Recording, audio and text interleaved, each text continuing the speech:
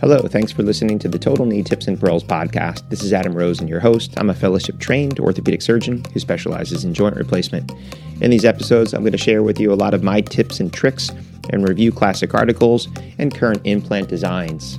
Thanks for tuning in, and on with the show.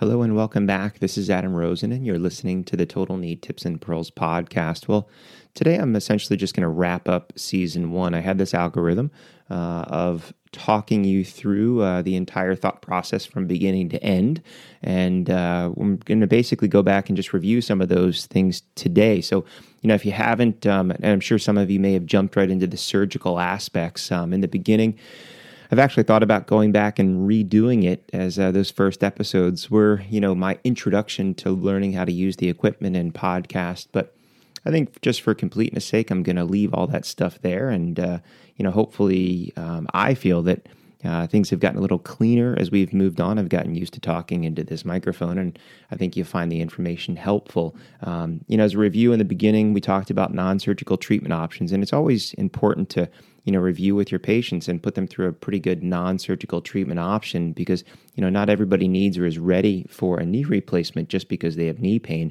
Then the next most important thing is we talked about who to operate on, because although somebody may have severe arthritis on x-ray, they may have medical comorbidities or other issues that may not make them an optimal surgical candidate. So you have to understand who to operate on and when to operate on them.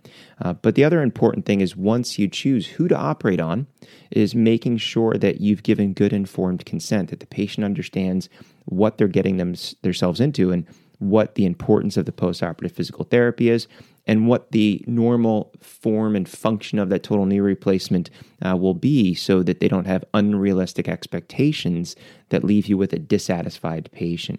We talked then about going through the pre-op optimization protocol to make sure that anything that can be modified or corrected or fixed prior to surgery is done in the attempt to decrease the risk of postoperative complications.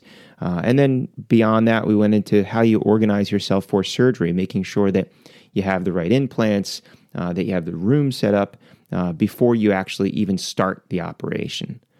And then there were a number of episodes where I really went into detail, about the approach and having a very algorithmic approach for how you approach both varus knees and valgus knees, how they're similar, how they're different. And then we also went into specific detail about the bone cuts on the patella, the femur, the tibia, the balancing, the cementing, and then the closure. But, the important tips and the things that you may hear me talk about over and over again are to make sure that you have a reproducible good outcome, is to really understand where you can go wrong. So those big issues that we know about with regards to how you can malposition a knee replacement really begin with the intramedullary holes, their location and placement, especially if you're using intramedullary devices on the femur and the tibia, but also pinning the block, that you may have a tendency with the drill to alter the block position. So although the block is set up correctly, as you pin it, you may induce flexion or extension or varus or valgus. And then the saw cut. With the saw cut itself, you are at risk of creating a abnormal cut, which again can lead to varus or valgus or flexion or extension, depending on which cut you're talking about. And then even the act of implantation and cementing, that you can alter the alignment again there with impacting down into soft bone, or not making sure that you're seated correctly with the cement, or leaving too much of a cement mantle, or holding it into extension, which can create abnormal slope in your tibia. So being aware of all of those things throughout the entire case where you could potentially cause some change which could lead to malposition, that's a really, really important thing to be aware of. And then again, don't be so concerned about the time. I see a lot of young doctors that are really focused on how fast they can do the procedure. And at the end of the day, you don't want to have a very fast tourniquet time and a terrible total knee. You want to have a great total knee. And what that will come with is time and muscle memory. And as you develop the muscle memory from repetition and develop more efficient techniques, you'll see your surgical times go down simply because you have better, more purposeful movements. And the one thing that I always talk to people about in the beginning, a great simple way to really focus on that, which may take a number of cases, is that every time that you hand off an instrument, because there's a lot of exchange of instruments and tools during the total knee replacement, but every time that you put an instrument back on the Mayo or hand it back to your scrub tech, stop and pause. Do not come back to the surgical field until you know what the next step is, and the next instrument for that next step is in your hand.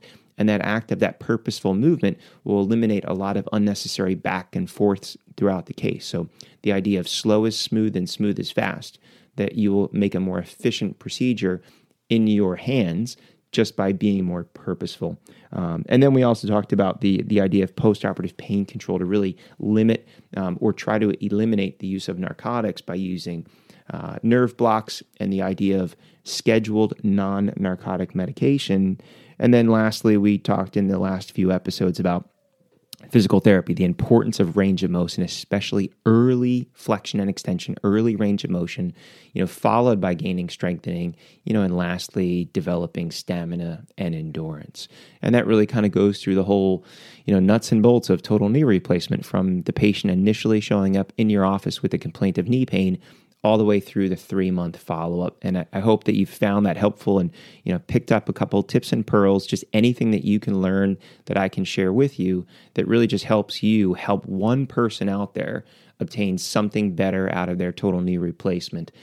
Now, in the next season, I'm really going to start to jump around a little bit. So, people that I've talked to, some interesting topics that they want to hear about, we'll obviously talk about revisions. And, one of the big things that I think is extremely important in revisions is restoring the joint line, and I'll tell you kind of my story and history of, what I used to do and, what I do now and how I think what I do now is better.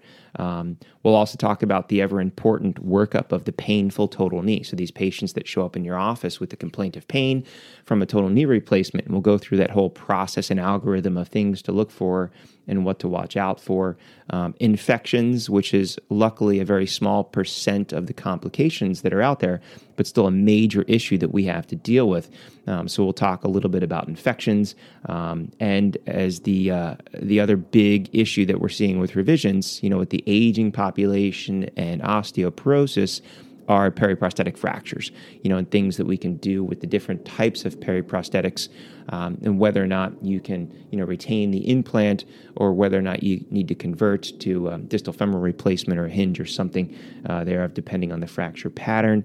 And then again, if you have specific topics that you think you would want to hear more about, shoot me an email, DM me on Twitter. Let me know what topics you want to hear, and I'll try to incorporate that in the second season. And again, thanks for listening. If you found this helpful, please share the podcast with your colleagues. And until next time, I'm Adam Rosen. You've been listening to the Total Knee Tips and Pearls podcast.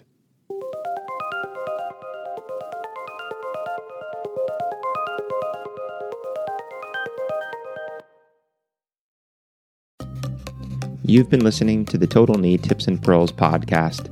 Make sure that you're subscribed so you'll be notified of future episodes. And please take the time to leave a review. It helps other people like you find the show. Until next time, stay safe.